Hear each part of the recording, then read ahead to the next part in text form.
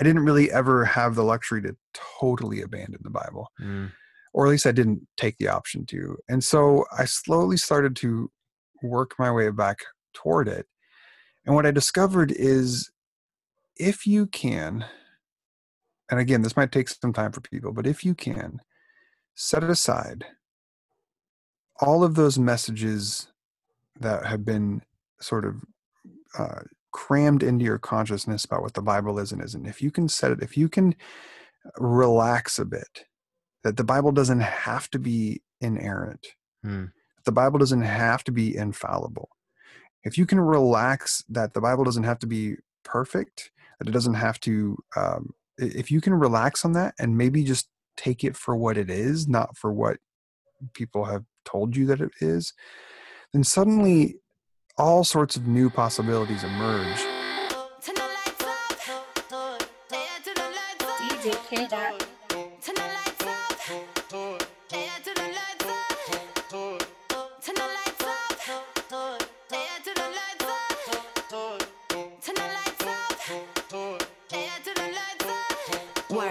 Friends, welcome back to the What If Project podcast. My name is Glenn, and this is episode number 96, and it's part number 1 of our new series called Books My Friends Wrote. And I have 4 of my friends who are coming on the podcast this month to talk about new books that they have written. Some have released maybe a month or so ago. Some have released just a week ago. Some are going to be released in a month or so. So all different types of people coming on to share some of their passions and some of the stories and some of the insights in their books. So I'm excited. Today, we bring on the man, the myth, the legend. As I say in the episode, the pastor with the greatest beard, Colby Martin, who's going to talk to us about his new book, The Shift. And the subtitle of this, which I love, is Surviving and Thriving After Moving from Conservative to Progressive Christianity. This is an episode you need to hear. And I love Colby. He lives in San Diego. I live in North Carolina. And I said to him after the episode, I was like, man, I wish that we were neighbors, or that we at least lived in the same area, because once COVID stuff is kind of on its way out, I would love to just get together with you and hang out and learn from you. You're going to hear in this episode, he is just so gracious in the way he deals with questions and the way that he talks about this movement from conservative to progressive Christianity. He has been doing this for a long time. He's been in this process for a long time. He pastors a church that ministers to a lot of people who are moving, kind of evolving and growing, and kind of in this wilderness of figuring out where they are after maybe leaving the more conservative evangelical wing of the faith, so to speak. So he's a great guy. You're going to love the episode. I highly encourage you, please, for the love of God, go and get this book. You will not be sorry. It's an easy, quick read that is jam-packed with insights that you will find helpful. So I will put the link to it in the show notes. Go and pick it up. A few things. Number 1, patreon.com/whatifproject is a place where you can go to support the show financially. And so if this podcast has encouraged you at all, please consider going over there, joining the other 25 people. There's different tiers of giving: $3, $7, $20, $30. Every tier gets its own reward. So kind of my gift to you for supporting the show. So go check it out. Again, the link will be in the show notes. What If Project Community is a place where you can go to on Facebook. It's a closed, private, I guess. I don't know. It's a closed Facebook group. So not anybody can just go in there and post. And it's a place where everybody's gathering. Lots of people who have lots of questions, lots of doubts. They're kind of in the wilderness. They're rethinking maybe the traditions that they grew up with in terms of their faith and God and the Bible and spirituality, Jesus, hell, LGBTQ stuff. Lots of different ideas in there coming from lots of different people. Nobody is shaming somebody else or trying to convert somebody. We're all just getting along, cheering each other on, and sharing different ideas. So go check that out. I'll put the link to that in the show notes as well. And last but not least, the What If Project shop, the Heretic shop. We got t-shirts, sweatshirts, hoodies, stickers, all sorts of heretical slogans on them. So go check that out as well. I will put that in the show notes too. Special music today is from DJ K Dot. I work with her. She's one of the most encouraging people that I know. So go check her music out, listen to it, download it, share it, pass it around. She's on Apple Music, Spotify, all the places. DJ K Dot. I will put that in the show notes as well. So with all of that being said, without further ado, as they say, this is episode number 96, and it's my talk with Mr. Pastor, the one and the only, Colby Martin. Enjoy.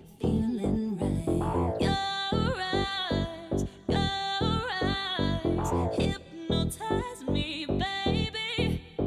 Oh, your eyes, hypnotize me, baby. Oh,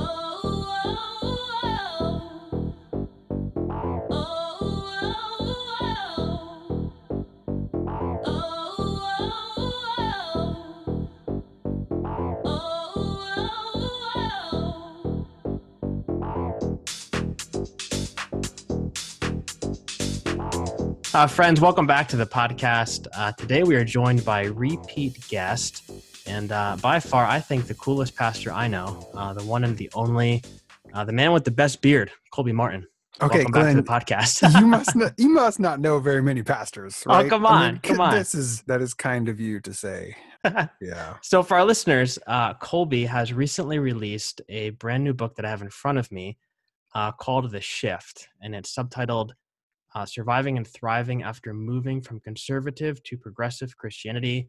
But first, I'm curious, how has the launch been? I mean, as of this recording, it launched yesterday, and last night you had that wild, star-studded extravaganza on Facebook Live. So Brian McLaren and many others showed up. So first of all, how was that? Like, how did that feel for you? And then, like, what has the response been today on day 2?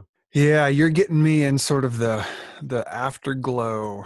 All day I've just been smiling, delighting in how fun last night was. If someone is listening to this and they have some time to kill, because a lot of us right now might have more time to watch things, head on over to my YouTube or Facebook page and check out the, as Glenn called this, book release live stream extravaganza. Yes. Yesterday was the launch of my next book, as you just said, and last night, I thought, because originally, Glenn, I had a multi-city tour lined up. I was going to have a big party here in San Diego on Friday, April 24th at a local brewery, inviting a bunch of friends, buying a beer and appetizers, and just doing this big in person. So I had all these plans, right? And then, coronavirus comes, and suddenly Mother Necessity invited us to birth all sorts of new inventions. And I thought, well, what can I still do that celebrates the book launch, that I would enjoy, maybe that other people haven't done yet? I mean, that's I'm a strong Enneagram 3, and I've got a 4 wing that likes to be unique and different. So part of me was like, all right, let's do something that people haven't done. Let's get wild. And and so I came up with this idea to have this live event on Facebook where I would have guests scheduled all throughout the night to come on, authors like Glennon Doyle, Brian McLaren, Kristen Howerton, podcast personalities like Kevin Garcia and Heathen Podcast. And then I had some musicians hop on for some live music. I was doing giveaways all night long. Yeah, my brother was one of them, who's phenomenal. So it really, man, it was so much fun. And the only thing I was worried about is that the technology wouldn't hold. I was going to ask, did you rehearse? Did you check everything? Like, how did you make sure that all that was going to work? Yeah, I spent a solid 2 weeks leading up to the event trying to find the right combination of online platforms and software, so that, and it was just, that was the most work, honestly, was all the research and all the failed attempts of trying to get things to work. But finally, I stumbled into the right platform and was able to build all the graphics and all the scenes, and it integrated beautifully with Skype video. So it just, And the technology held, man. So I was able to have just a blast interacting with the hundreds of people that were on and commenting. And it was, yeah. So to answer your question, I'm doing great. I'm a little tired, but it's like a good tired. Yeah, it's just a That's glow awesome. from a really, really fun night. I think my favorite part was when Brian McLaren was on and your wife was like nerding out in the background. She was like waving. Yeah. Yeah. Well, good for you, man. I'm very happy for you. The book felt very personal to me. Like your other book, Unclobber, also very personal. But this book really felt like you just kind of spilled your guts right on page one, like really just came out with your story. And before we kind of go into that, could you give us a brief, maybe synopsis of what this book is about? Why did you write it? Who is it for? What exactly is a shift? We are witnessing right now, and when I say we, I'm mostly speaking to kind of this Western American Christian culture. We are. I mean, we're different than everybody else. I mean, we're our own species. We are. We're in our sort of own pocket of time. Yep. And it's the we that I know best. So Mhm. that's, I just want to clarify that. But we are witnessing, and have been for several years now, this mass exodus away from, for lack of a better term, conservative Christianity or evangelical Christianity. Yeah. This mass exodus out of that. And, some people end up just finding themselves in camps of agnosticism or the spiritual nuns, and they're just sort of nowhere. But there are many who are leaving conservative Christianity, or maybe have been kicked out of their conservative churches or communities or families, and are still finding themselves on some sort of faith spiritual journey that might have some connection still to the tradition and the heritage of Christianity, but it is much more. Now, the term I use is progressive. People might resonate with the term liberal or left or open or inclusive, whatever. It's a journey away from conservative and towards a more progressive expression of the Christianity. And what I have over the last 6 years in my ministry with church and with my first book, and I have engaged now with hundreds, if not thousands, of people who have undergone, and I call this the shift. The shift is moving away from conservative and journeying towards progressive Christianity. It is remarkable to me, Glenn, how common the experiences are for people who are on the shift. Like every person's stories and their details are all unique and specific. I don't want to take away from that, but the similarities that show up, the fear of no longer having the certainty that used to bring so much comfort, the resentment of feeling like you were burdened with all these beliefs that you didn't ask to have implanted into your brain, the anger of people who are now treating you differently because your beliefs changed, the loneliness. Just the mass loneliness right now is no small matter. People who no longer have faith communities or friend groups or even families for many people, it's so lonely. So I started noticing all these shared experiences, and I thought, you know what?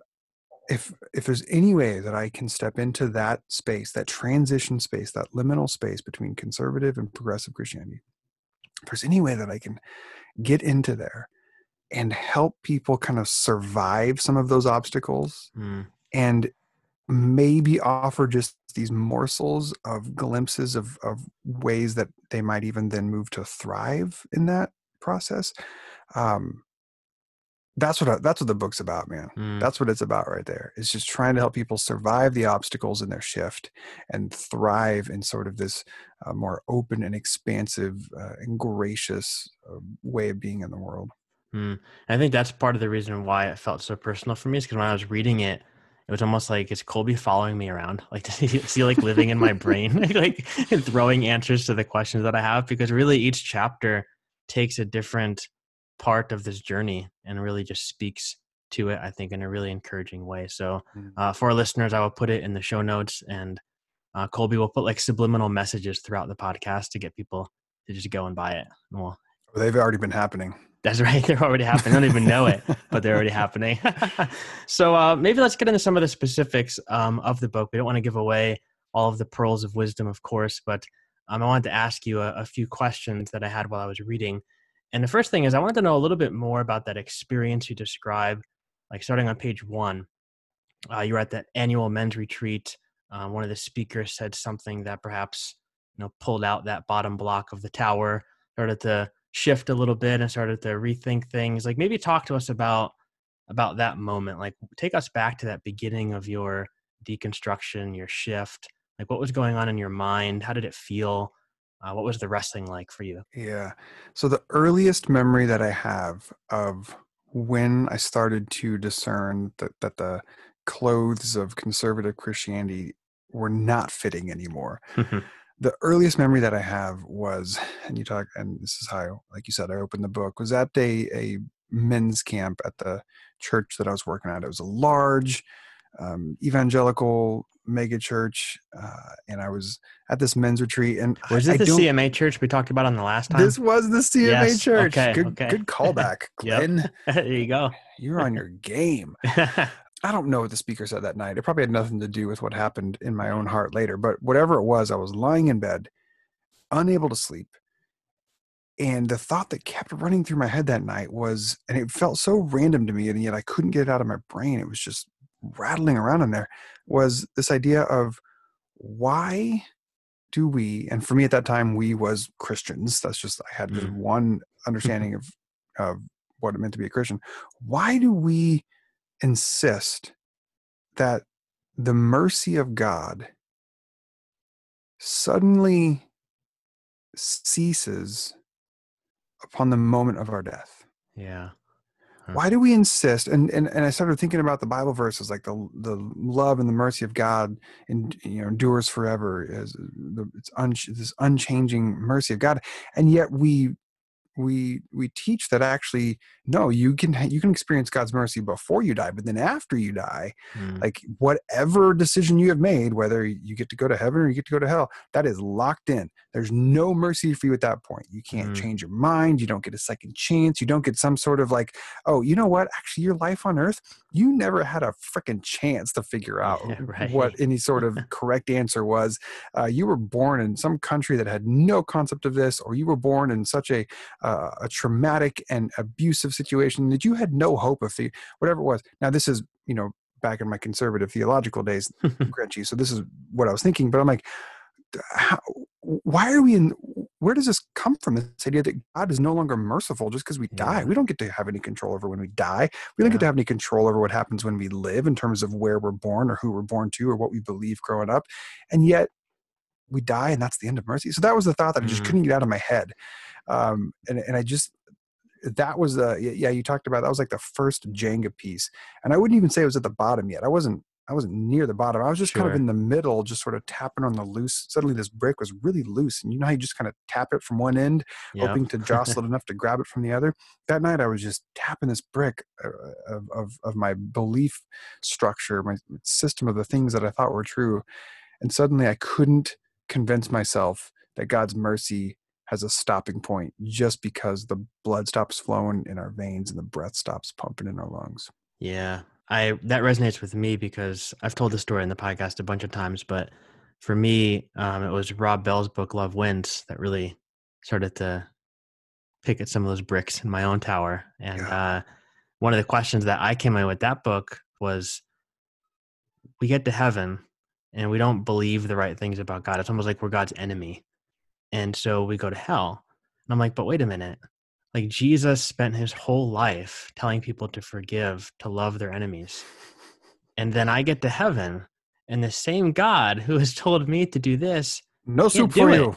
Like, what is it? Like, that doesn't make any sense to me. Like, for all of my life, it made sense. But then all of a sudden, it was that question popped into my mind. And I'm like, there's no answer for this. It literally doesn't work. Yeah. And isn't it wild how sometimes those things will just, they'll burrow in your brain in a way that suddenly, like, I couldn't let it go. You couldn't let it go. And you're like, how could I have never thought of this before? And for me, and I say this at one point in the book later on in one of the later chapters, I say those moments of that sort of radical, brick knocking, faith altering, belief shifting moments, they seem to come almost from out of nowhere, and we Yeah. generally don't have much to do. Like, now granted, you made the choice to read a book, so maybe Sure.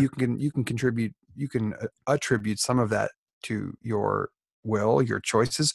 But my point is a lot of us who've gone through the shift, it's almost like a thing that just happened to us more than a conscious decision that we sat down one day and we're like, all right, I need to assess where I'm at with all my beliefs, and I'm going to Right. begin now. And if Right. this leads to some sort of transformative shift, so be it. But I'm just like, nobody really does that. These things just happen. They happen to us and in us and through us.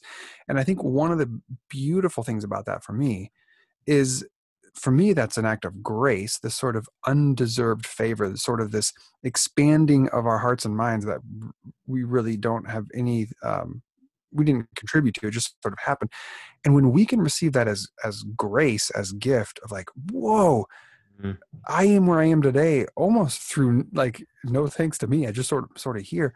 That sort of openness to our own growth, Yeah. I think, can, and maybe I'll even say ought, lead us to a posture of orienting ourselves towards others with this immense posture of grace, being like, hey, suddenly I don't want to try to control you or control what you believe or control what you think. And even if it's wildly different from me, I can't really expect you to change just because I want you to change, because my change happened just in me and through me. I Yeah. didn't really have much to do with it. Do you know what I'm saying? Does that make sense? 100%. Uh, Yeah, and I think one of the thing I think it was Rob Bell, or maybe it was Richard Rohr, one of those guys said, one of the ways that you can look at somebody who's maybe not where you are in your faith, maybe they're on the more conservative side, you're on the progressive side, is to look at that person and see yourself in that person. That's And right. when you can have enough grace on yourself to realize where you used to be, you can then translate that to have grace on that person to where they Yeah. are. And maybe one day they will be where you are, maybe they Sure. won't be, but Sure. there's hope for them to keep evolving in their faith, whatever direction that might lead them. Yeah. And it's not our responsibility Yeah. to change other people's beliefs. Now, that's not to Exactly. say that there aren't still, there are beliefs that people hold that can and do lead to very troublesome, real life consequences in the world. Yep. Yep. And so when those beliefs are at play, I think we do have some sort of responsibility to engage with that. But I 100%. think there's a difference there between engaging with beliefs that cause sort of injustice and harm to the world, versus trying to force someone else to think and believe what we want them to think and believe. Yeah, like I never see the prophets in the Bible trying to force people to believe something, but you better bet your bottom dollar they spoke out against things that were unjust, things that were Yeah. wrong, things that were evil, causing pain in the world. So, one of the things that you talk about in the book is how your shift has impacted the way you think about and you talk about God. And one of the things you say, and for our listeners, I'm going to read this quote, is not using pronouns for God has been a commitment of mine since 2012. I realize it sounds weird to anniversarize when I stopped referring to God as He, but I share that because it illustrates the process of journeying toward a more progressive form of Christianity. So, talk to us a little bit about this, because last year, and our listeners might remember this, but I did a solo podcast episode where I just sat down with my mic and did this like little, homily / sermon type thing. And I talked about this, and it was a series called Lies We Believe About God. And the lie I was addressing was that God is a man. And so you can imagine that caused like no controversy at all. It was very easy. But dude, I mean, you would have thought like I suggested that we should convert our churches into temples of Satan, because like people got really upset. I mean, some people were sending me, messages and stuff. And I was like, wow, I wasn't expecting this huge thing to blow up. But Wow. talk to me about, this part of your journey. Like, what does that look like for you? Maybe some of your thoughts around, why God isn't a straight white dude, because literally that's how I grew up thinking about God, that he's this straight man. He may or may not have a beard, and he's definitely a white guy, and he's up in heaven, and he's in this big seat. And like now, obviously all of that has changed for me, but what does that look like for you? I think where I'd start in response to that is by acknowledging that there's a lot at stake Hmm. for those for whom a statement such as God is not male, or those who maybe took issue or really had a hard time with your series that you referenced, there's a lot at stake for them in that. And I have a lot of compassion for that. I understand, because I was there for a good portion of my life. Like there's a lot at stake, and it's not so much that people are, at least I found, they're not arguing for and defending that God is man, or God is a man, like, so that there's somewhere there is a physical being that has some sort of like divine genitalia. It's not so much like, I know you said that you sort of grew up thinking that, and I know that in my own way I did too, but at some point we did, I think, grow up enough to be like, okay, those were just early metaphors. We may not actually think God has a body and a male genitalia out there, but we still sort of think that way, but we don't. It's this weird, we kind of hold the metaphor a little too tightly. Sure. So it's not that people, I think, are mostly arguing that God is man, but what's at stake for them is, one of the biggest things at stake is the way that they view the Bible.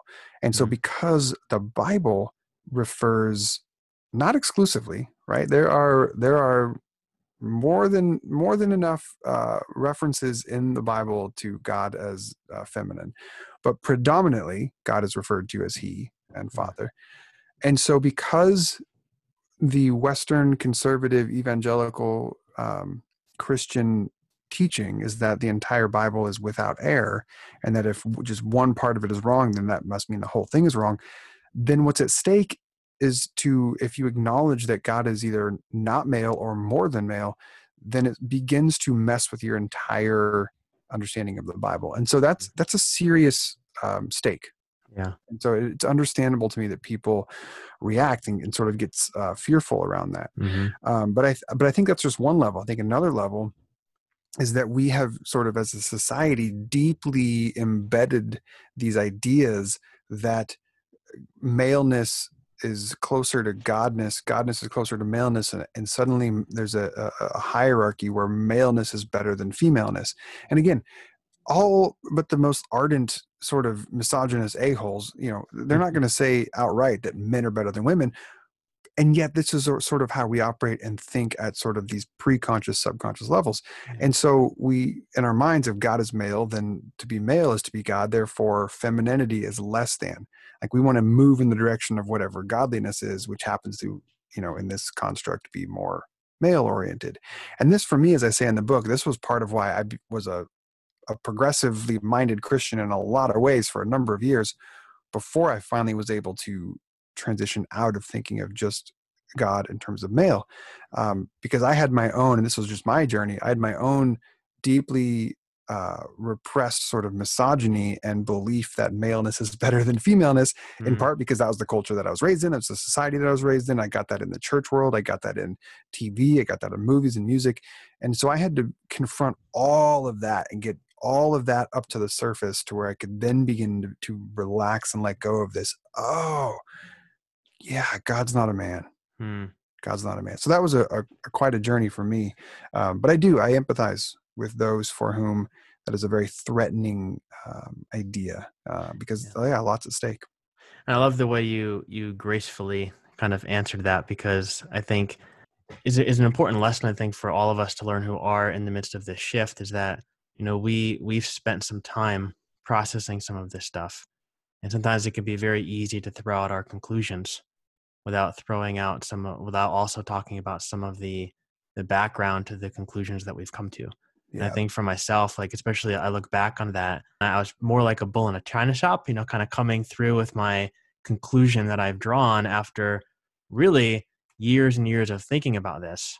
And I didn't really necessarily address the underbelly of it as well as I addressed the conclusion. And I think if I could go back now, I think I would have addressed those other things that you talked about, when we attack this idea, it's almost like we're attacking this spider web of other things as well that we need to address in order to come to this conclusion. So I think that it's important for all of us who are going through this shift, when we talk to our family and we talk to our friends, to recognize that, the anger maybe that comes with some of these conclusions is also coming from other places that we need to be mindful of. That's right.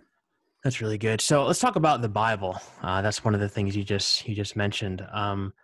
How has reading the Bible changed for you in the midst of your shift? I know for me, like I used to see it as the inerrant word of God. You talk about that in Yep. your book. It's Yep. 100% accurate, literal.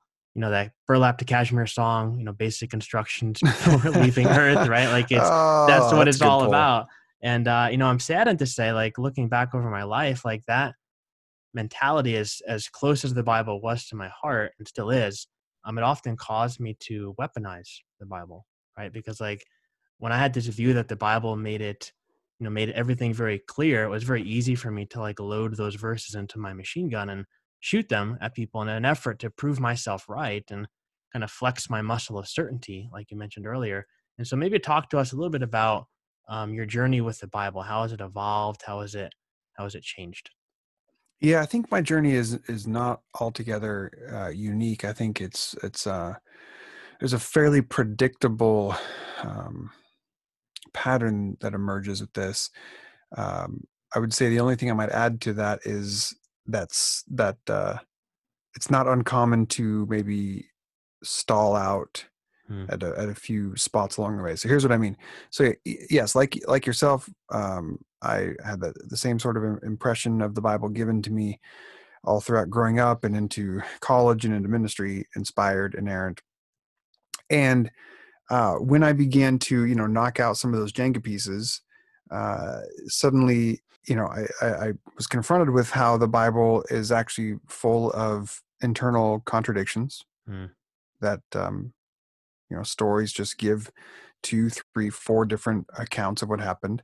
And even though I had been trained in college on all the ways to synthesize that, there comes a point where you're like, okay, hold on, hold on. Right. This is some real magic artistry, hocus pocus stuff we're doing here Right. to make 1 and 2 equal the same number. Yep. Was there 1 angel or 2?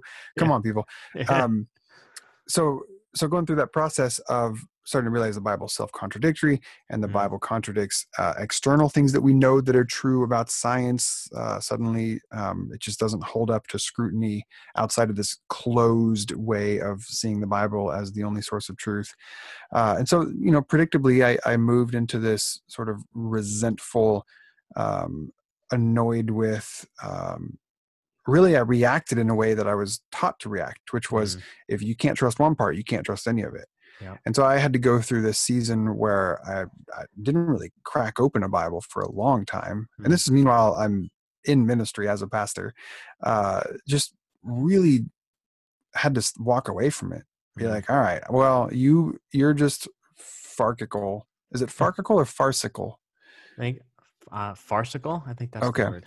Well, I like let's just say farcical better. I like That's better. farcical too. It's kind of it's hey man, if you need a word, you make it up. So I needed That's that it. one. Except for there was a word and I just said it wrong. But anyways, so I had to go through that process of kind of, and I think that's where a lot of people in their shift, they find themselves, um, sort of this resentful attitude, but not even actually, that's not even totally fair. A lot of it is people have been really wounded by the Bible. Mm, Like you said, has been yeah. weaponized against them to either, if you're a woman, it's been used to tell you that you're inferior to men. If you're LGBTQ, it's been used to tell you that you're an abomination. Mm, If you are a non-Christian, it's been used to tell you that you're going to hell. So the Bible's been a source of all sorts of harm, and it makes a whole lot of sense if you're able to walk away from it or given a road away, you're going to take it, because yeah. why would you want to stick around to that thing? um, but and maybe this is just sort of a nature of the fact that I've been in full-time ministry now for 14 years or whatever. I didn't really ever have the luxury to totally abandon the Bible, Mm, or at least I didn't take the option to. And so I slowly started to work my way back toward it. And what I discovered is, if you can, and again, this might take some time for people, but if you can set aside all of those messages that have been sort of uh, crammed into your consciousness about what the Bible is and isn't, if you can if you can relax a bit, that the Bible doesn't have to be inerrant, mm, the Bible doesn't have to be infallible. If you can relax that the Bible doesn't have to be perfect, that it doesn't have to, if you can relax on that and maybe just take it for what it is, not for what people have told you that it is, then suddenly all sorts of new possibilities emerge, and you can begin to sift through the stuff in the Bible that really just doesn't have anything to do with you, or doesn't work, or is too triggering, or is completely irrelevant. And you can find all these gems and all this source of inspiration. And you really can find stories. Because for me, the Bible, if nothing else, it is a collection of the struggle of men and women for hundreds and thousands of years of searching after questions like, who are we? Why are we here? Are there gods? If there are gods, is there one God that's better than all the other gods? If there's just one God, who is this God? If there is just one God, then how might this God want us to live? How do we live in relationship to each other, in relationship to the earth? This is like the track record of how men and women for centuries and millennia have been stumbling into these deep truths that have, and somehow this book is still here. Like, this is amazing to me that it has lasted all these years. And I get it. It's also caused wars, and it's been the justification for discrimination. Yes, there's no world in which we deny that or ignore that. But the fact that it has also transcended all that tells me that there are some sort of deep layers of truth happening that, if we want them to, can still incredibly inspire and empower and equip and encourage people to find wholeness and to find flourishing and to learn about the divine in themselves and each other. So for me, I still see it today as this sort of inspired collection of poetry and songs and stories and letters that really can help humans find more connection with themselves, with each other, and with the divine. Yeah, and I think as you look through the Bible and you read the different stories, you really see like an evolution of thinking in terms of Totally who God is, how God acts in the world, what does God expect of people, how does God move through different cultures with different types of people. Like, you just see that growing, like the earlier Old Testament through the prophets. Obviously, Jesus comes along, and it's just, I think if we can look at the Bible like that, we can allow ourselves to enter into that story. All of a sudden, we have a freedom to also allow our understanding of God to evolve along with these biblical writers. Yep. As we move into these times that we're in and beyond. And I think that's just such a beautiful way to think about the text, as opposed to just this static document that needs to stay exactly the way that it is. That's right. We were, and again, by we, Western American Christianity, especially the evangelical flavor, we were taught that the most important thing is to have the correct beliefs. We were taught that what God cares about most are the thoughts that are in between our ears. And when that's the case, when we are of the opinion and the conviction that the thing that God cares about most is what we believe, then what happens is we see the Bible as this flattened document where everything is just as true as another thing, or everything is just as correct as another thing.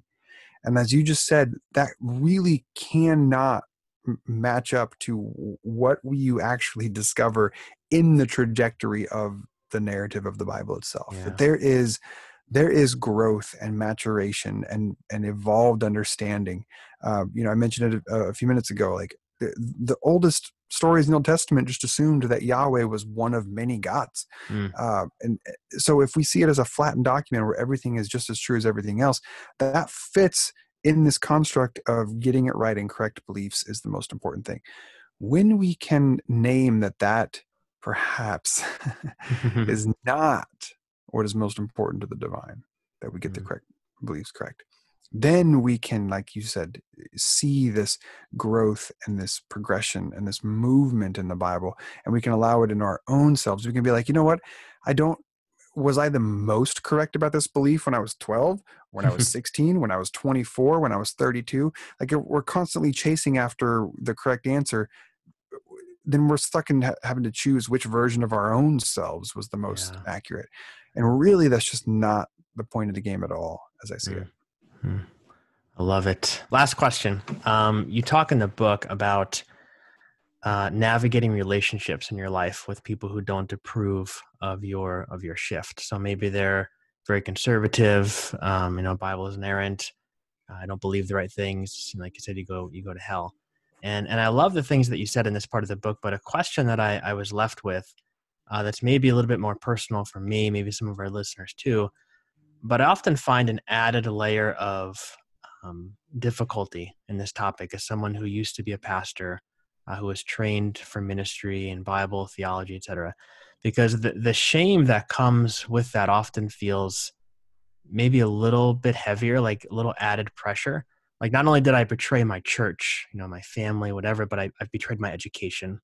I've betrayed my calling. I've betrayed all of the people who have ever sat under my teaching. Like they've been called a wolf, false prophet, false teacher, leading people to hell. There's special judgment awaiting teachers who lead people astray. So like talk to that person who maybe is or was in some form of ministry. Maybe they're a pastor, podcaster like myself, whatever. They're in the spotlight in some way, big or small, and they're taking heat from family, from maybe professors, from their past, old church members. Like as a pastor yourself, who's living this life yourself, and you've obviously dealt with this kind of criticism. Like, what is your advice for those people in particular? Yeah. So what's coming up for me as you shared, and what I'm about to say can be taken a number of different ways, and it's been used and leveraged in different ways. So there's one version of the thing I'm about to say that we can kind of roll our eyes at and be like, oh brother, like we've seen that card be played, and it's kind of dumb. But I think there's still some value to what I'm about to say. And here's what I mean. If it is at all comforting to the person that you just described, if it's at all comforting to know, to hear, then may you remember that Jesus himself was attempting to speak to what you might call his version of the conservative religious community. And he was attempting to give what for them would have been seen as a very progressive, radical expansion of these long held, hard fought doctrinal beliefs and ideas. And he was very much unwelcomed,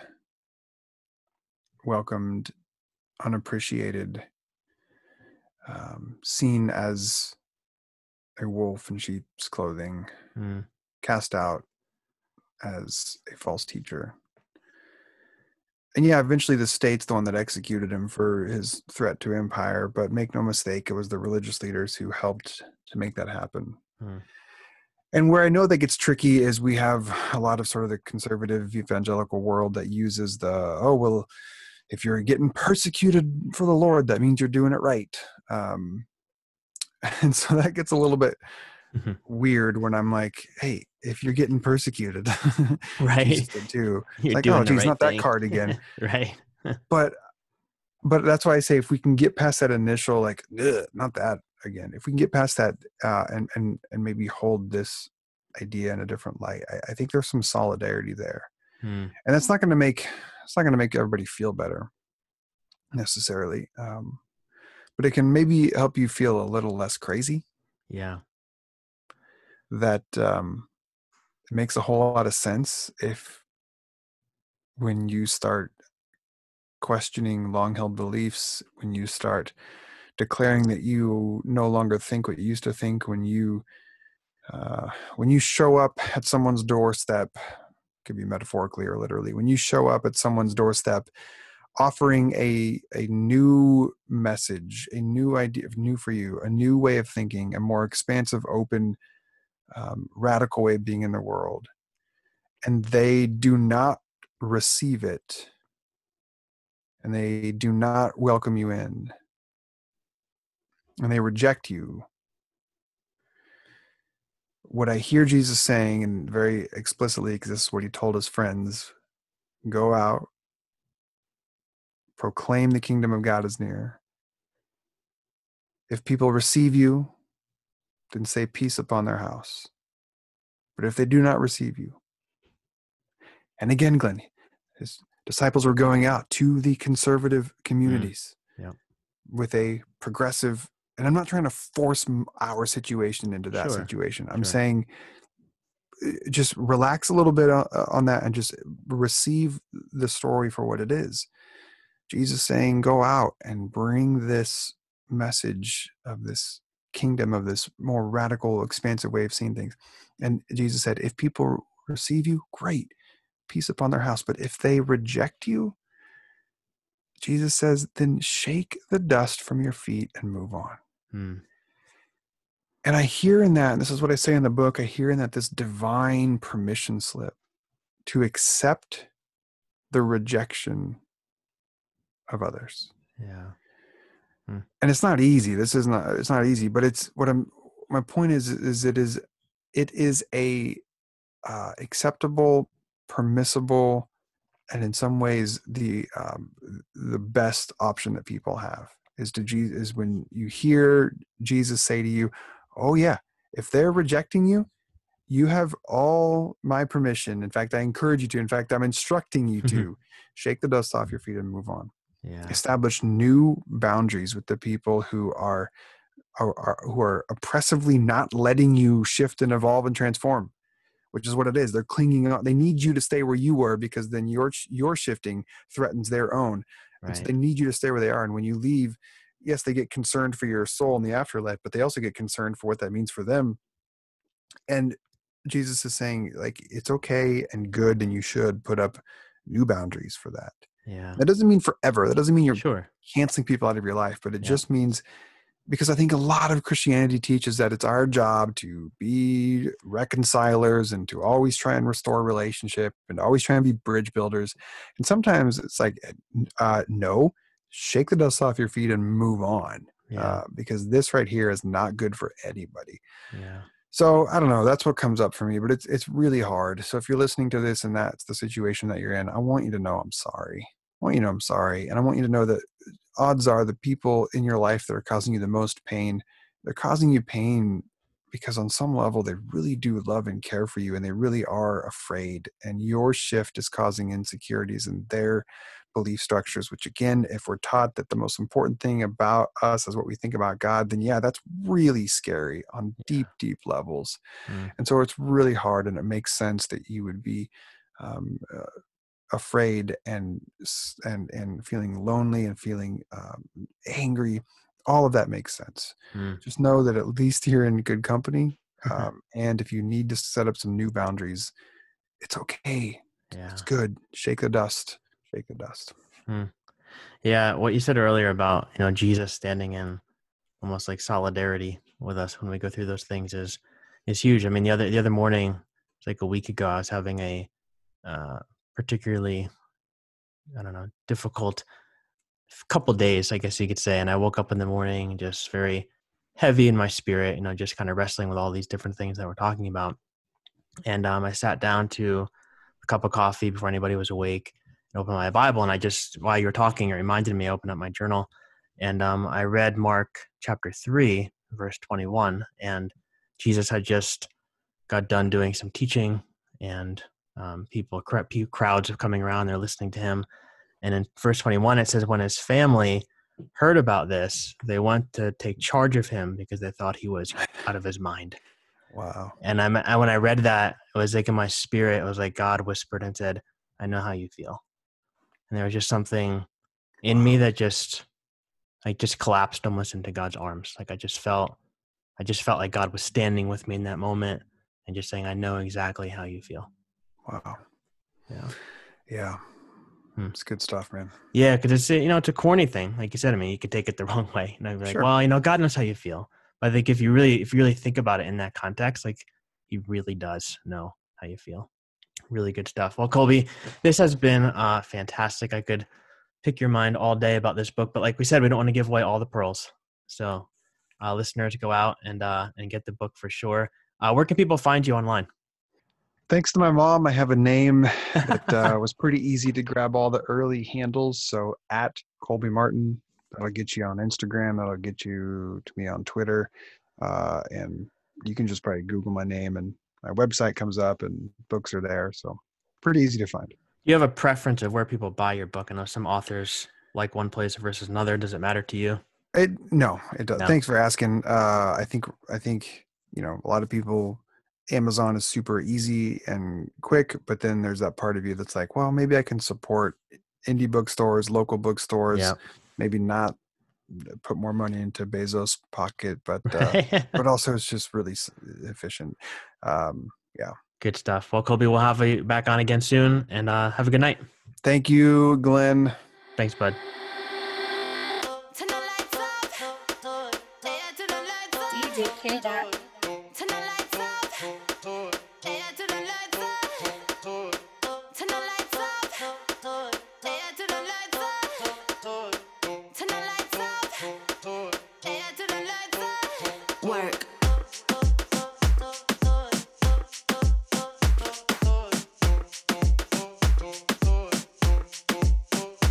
Work.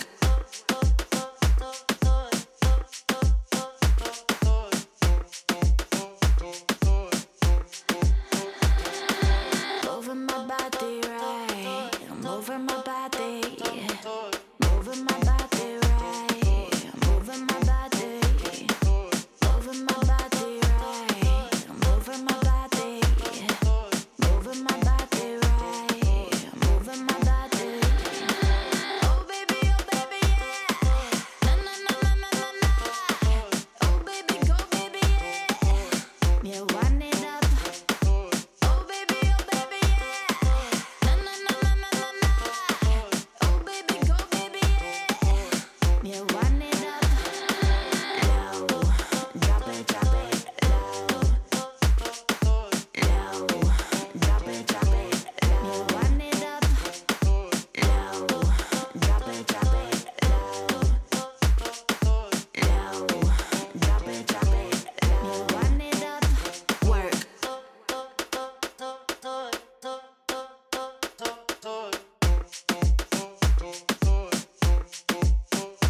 Work.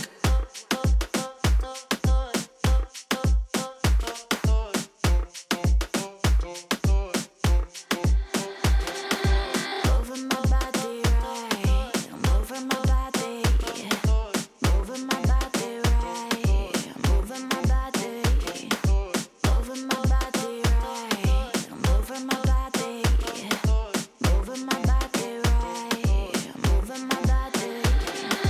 Oh baby, yeah, na na na na na na na. Oh baby, go baby, yeah, me wind it up. Oh baby, yeah, na na na na na na na. Oh baby, go baby, yeah, me wind it up. Low, drop it low. Low, drop it low. Me wind it up. Low, drop it low. Low, drop it low. Me wind it up. Work. Oh baby, yeah. Oh baby, yeah. Oh baby, go baby, yeah. Oh baby, go baby, yeah. Work. Na na na na na na na. Na na na na na na na. Na na na na na na na. Na na na na na na na. Work.